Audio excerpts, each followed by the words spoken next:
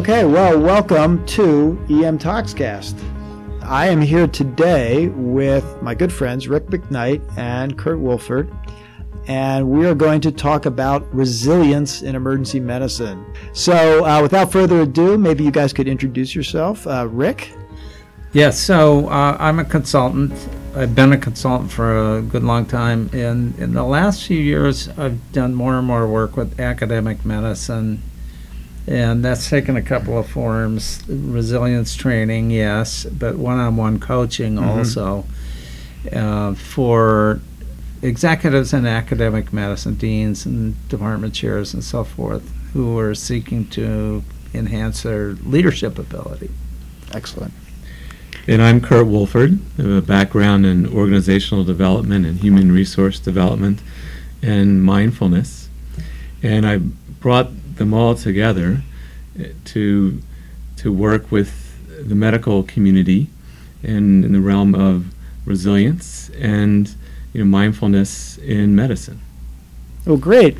So I discovered these two chaps in my travels through resilience. Decided, I guess about a good year ago, that we were going to, by golly, teach emergency medicine residents how to be resilient.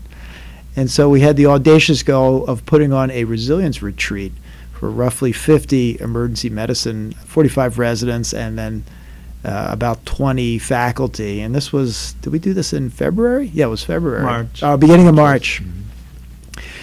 We let a little time pass. It's one of my approaches when you are looking at your reviews of a lecture. So let a little time pass before you start looking at your reviews. Today we actually pulled out the reviews of our retreat and went over them. We tried not to dwell on the one little sad face review, which was there were no other words on the page. No, somebody just took It said it all. They just got their paper and just drew a sad face. So we're not sure what that means, but that was one review. But the rest were really uniformly positive. In essence, the retreat was to teach mindfulness techniques, both on an individual basis and then to develop team resilience techniques as a team. In other words, to work together to identify characteristics of resilient teams and how, as a team, we all could be more resilient attendings, emergency medicine residents, supporting each other in the endless number of challenges we face in a given day. And to do that, Rick and Kurt joined me for a couple of shifts in the emergency department, got their eyes sufficiently bulging from their head, and took copious notes. I think the review showed that we had a really big impact on our residents. We were going over them, and Rick just took a whole bunch of notes on what the themes were that developed from this building resilience training that we went through. And I think the thing that stood out most, at least as I heard and read some of the evaluations, was that people derive a lot of value from the perception that because of the discussions and the group sharing exercises that we set up, that people felt like they weren't alone in this. Yes. And emergency medicine, as I've come to learn about it, is not a profession in which you're either encouraged nor have time to share your own personal experience. And it's not common for people in a professional setting to share their feelings in any event, but in emergency medicine, it's linked also. It's made even more difficult because there's so many time pressures. Yeah. And so many of the evaluations emphasize the value of sharing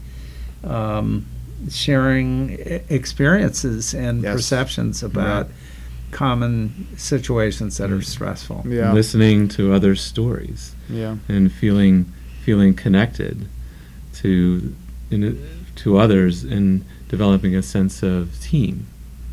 Yeah, one of the reviews wrote the best, one of the positive aspects what they wrote on there was like realizing I'm not alone.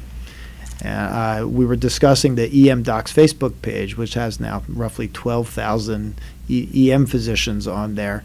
And literally, that's one of the overarching themes. Is just sharing these experiences and building that social capital of connectivity that makes you feel like what I'm doing has meaning and purpose, and others are struggling with the same difficulties.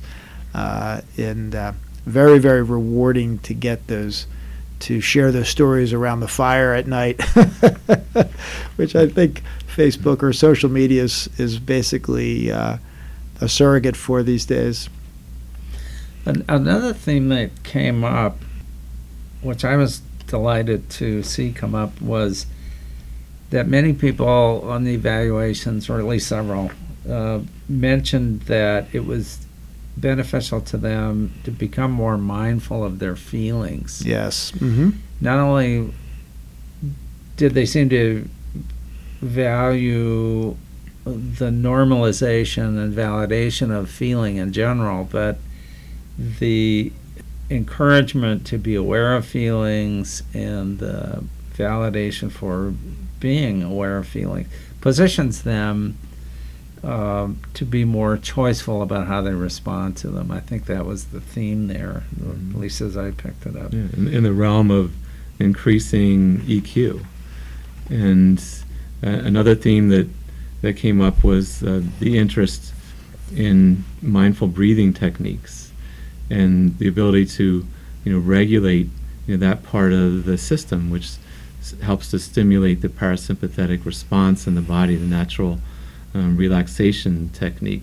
So we looked at a couple different techniques. One was the sigh breaths, slowing down the exhale, and then the other, a 20 breaths technique, anchoring attention in each breath cycle for 20 breaths. And the idea is to just encourage attention in the present moment.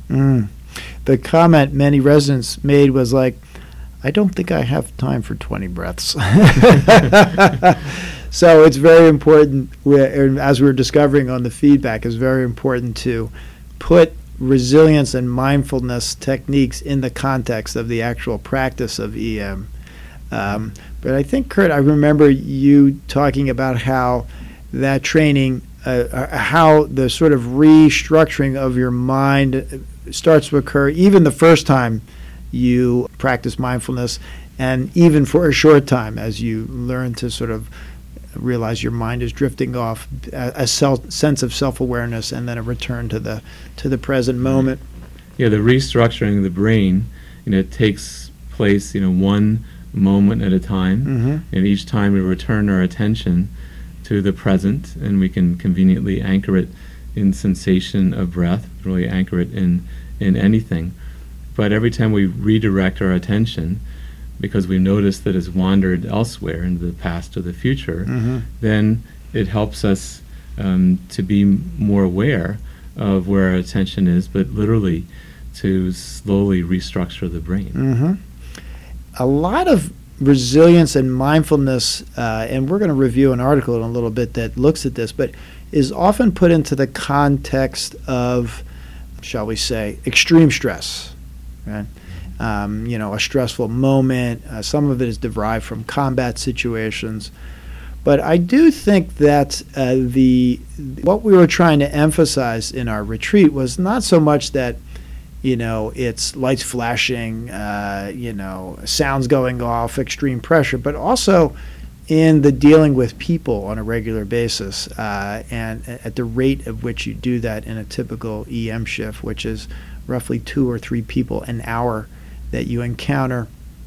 And the mindfulness that you accomplish often allows you to sort of like assess that reaction you're getting, when you pick up a chart and it's hypertension and the patient hasn't taken any medications, and your mind really goes to sort of like, oh, this is frustrating, like, why, this is not an emergency. And we all so very easily react to stressful triggers, and with practice the idea is to mindfully develop skills so that we're responding to these triggers rather than just reacting. Right. Now, what about this concept that in fact I mentioned at the beginning of of the retreat that is resilience just BS? Like, if our jobs didn't suck so much, wouldn't would we really need resilience? What's your pushback on that, Rick? Well, I think first off, I think there's something to it, but there's not enough to it to not do training days like this.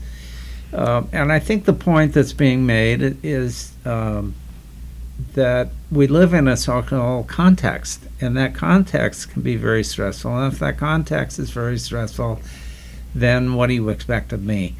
Right. Aren't I going to be at the effect of it? And we are at the effect of our environments. But at the same time, if the position you take is, well, I would be fine if it weren't for the context, then that makes you at most a survivor and most likely a victim, and certainly not what I like to call a navigator. Yeah, perfect. Yeah. The person who comes from the highest version of themselves, and the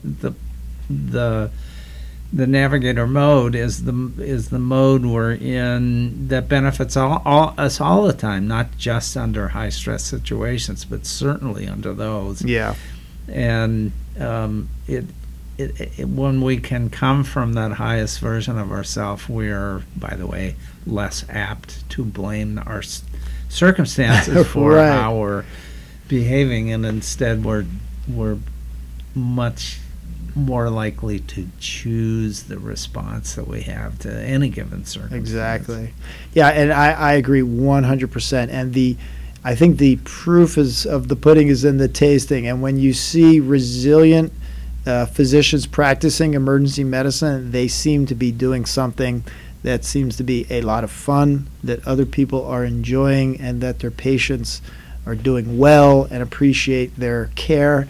And when you see EM physicians saying, well, if it wasn't for this, I would be okay, you see the opposite. You see them being a victim, basically, a victim of their circumstance, or we never have enough this or enough that.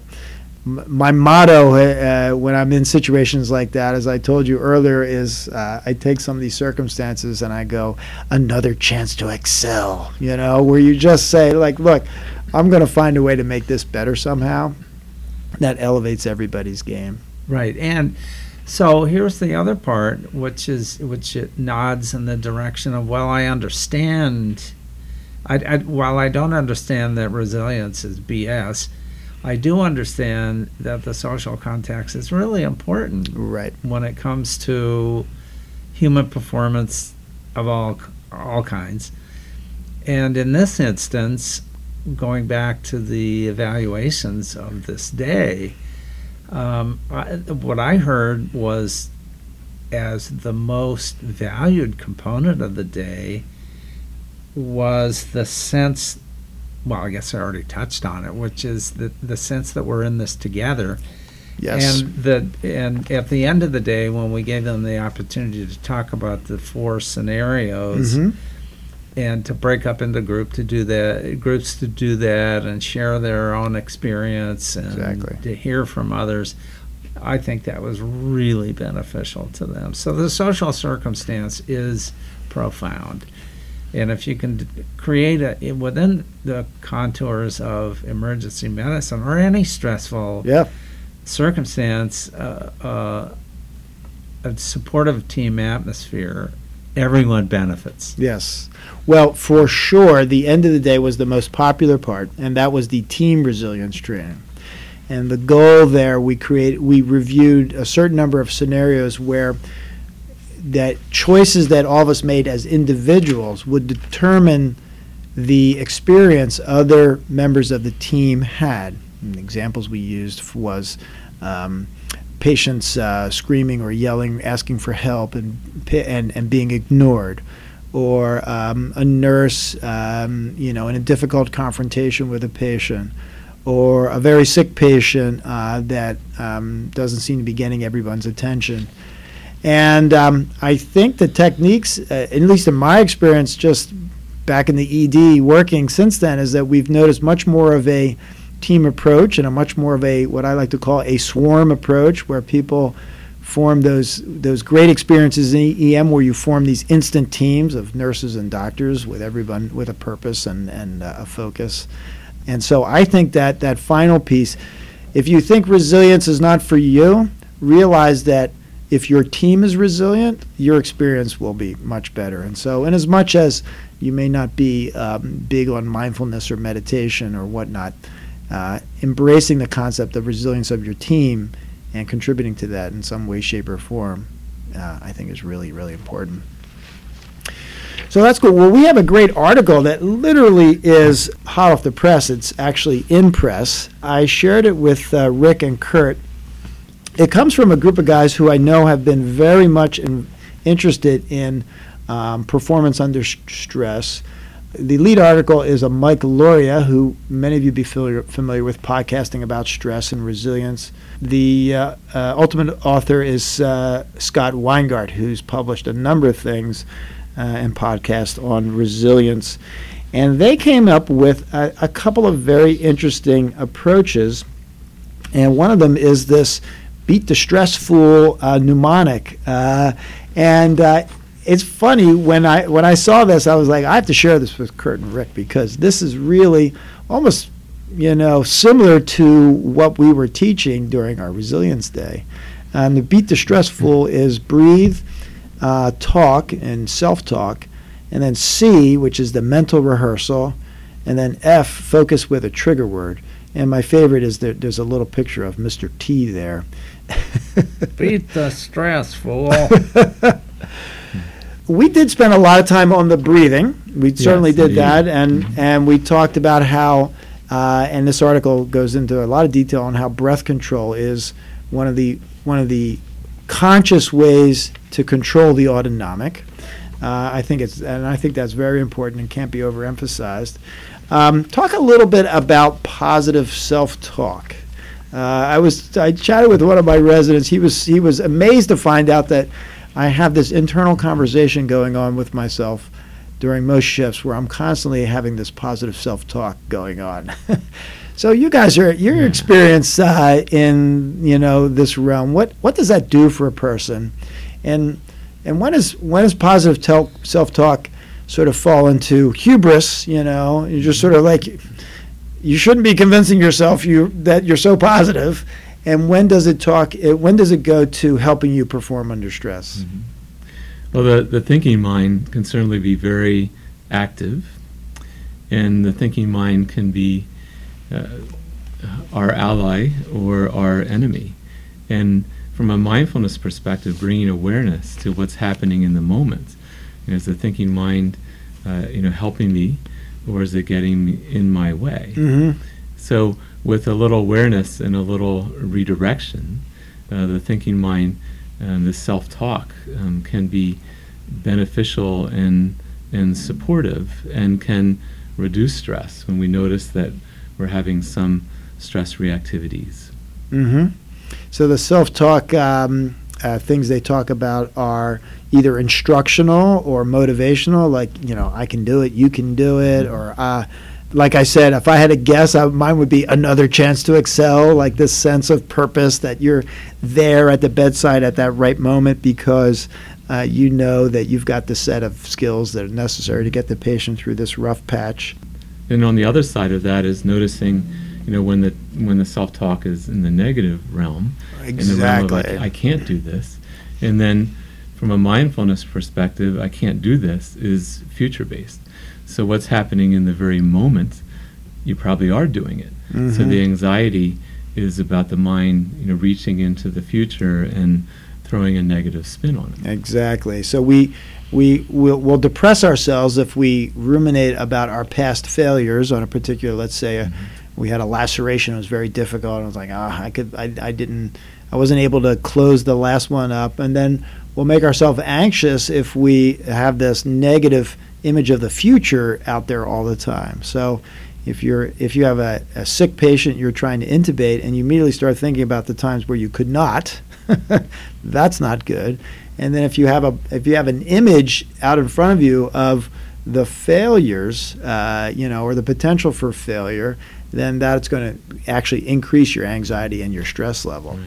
Right. Awareness of what the mind is up to, and an awareness of how we're responding to what the mind is doing, and then with that awareness, then we can make choices. We can literally redirect it.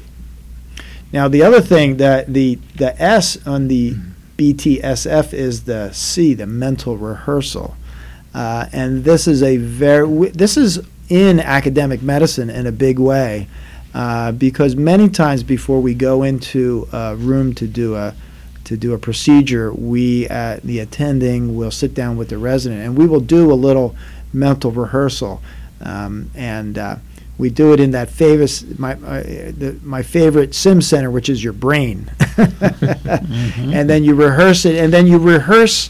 Not only do you rehearse the positive components, but you rehearse the negatives as well. You anticipate things going poorly, and then you have your plan B, and you rehearse how you'll activate plan B, and when you'll activate plan B, and how you'll rescue the situation with that little positive self-talk, like I'll be able to get out of this jam by doing X, Y, or Z. And then another good thing is that you inform your team of that too. And so the team's resilience improves. So you'll say to everybody, okay, we're going to go this way. If this doesn't work, then we'll have this ready, and we're going to move into this next, plan B and plan C. And we often teach that to our residents when it comes to preparing for very high-risk procedures with very sick patients. Yeah, this technique can be very effective. It's used by athletes. It's used in Olympic training. And then for us in medicine, the subconscious mind doesn't know whether we're doing it for real or whether we're just imagining it. So it's a very powerful technique. Now, the one thing that I thought was interesting that they mentioned in this is this Q word concept, like a focus word. CUE. CUE, yes. Right. Yeah, right. To basically focus with your trigger word. That's the word they use, the trigger word. I'm not sure that I ever really have done that, but I'm trying to imagine what that practice would be like. What effect does a trigger word or what have you have for these high-stress situations, Rick? Well, that's a new one to me too. Yeah. The idea of a trigger word, but I want to tie to the self-talk a little bit. Okay. In this context, I read a study a few months ago that, with respect to self-talk, that found that when subjects in the experiment were taught to use their own name Interesting. in talking to themselves, it was profound. It was really, really helpful. So, especially when a person had self-doubt about proceeding in a certain situation, saying encouraging words to themselves while using their words, their own name.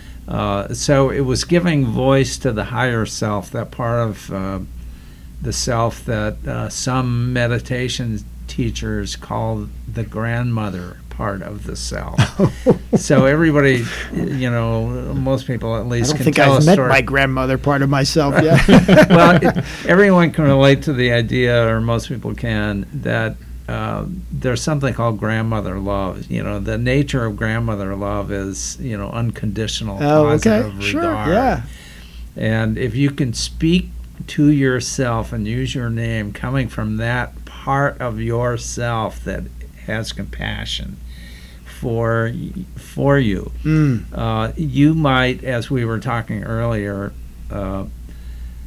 Rich, you might, if you find yourself as an emergency physician, either a resident or even a long-term physician facing a situation you find particularly stressful, right, you can speak to yourself in a supportive way that may enable you then more ably to reach out and get the support of a colleague. Okay.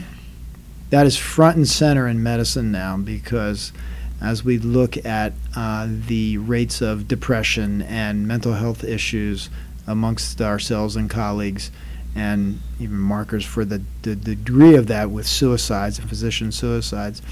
This ability to realize that you need to ask for help and to move beyond this almost tribal shame of asking for help, I think is going to be a real challenge in medicine, and one we've really got to cultivate now, because it is an issue. I shared with you that some of the responses I got after the retreat where folks would come up to me and say, like, I really thought it was great, and I'm Don't tell anybody. but don't tell anybody. I have feelings, for God's sakes. And so we've got to get over that in a big way in medicine. And I think that's one of our big challenges, really, truthfully. Right, and I think this particular day, not to put too fine a point on it, but I think this particular day, and it was both encouraging and humbling to read these evaluations that said, gee, the supposed experts standing in front of the room spouting their expertise didn't spell the difference for people between this being an interesting day and a very, very useful day. What did was the sharing of personal experiences. Right. That is very, very cool. Yeah, that is the powerful piece. And that builds that social connectivity and social capital amongst the whole group that makes for an elevated enterprise, where folks feel good about themselves and about the teams that they work on. The net effect is that their patients are better and they enjoy what they do and they like coming to work and seeing each other.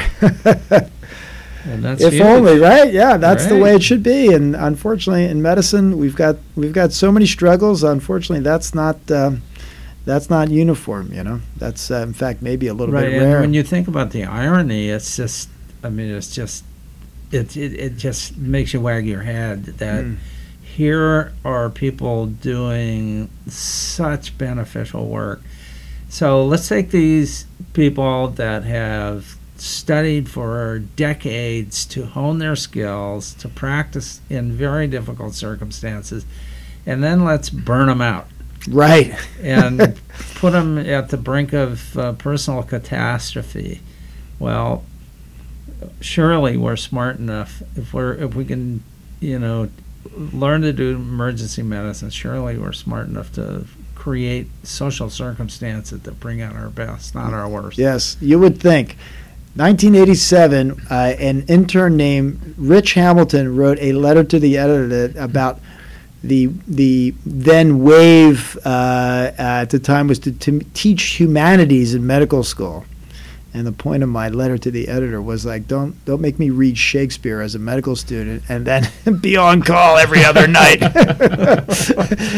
because that's what happened to you back in those days.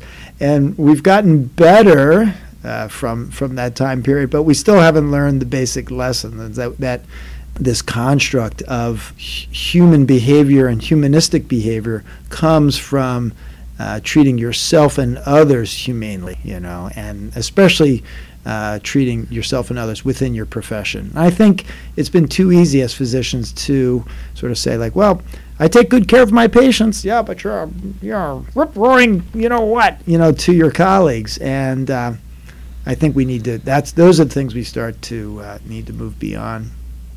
Well, any closing thoughts on resilience and team resilience, individual resilience, and mindfulness?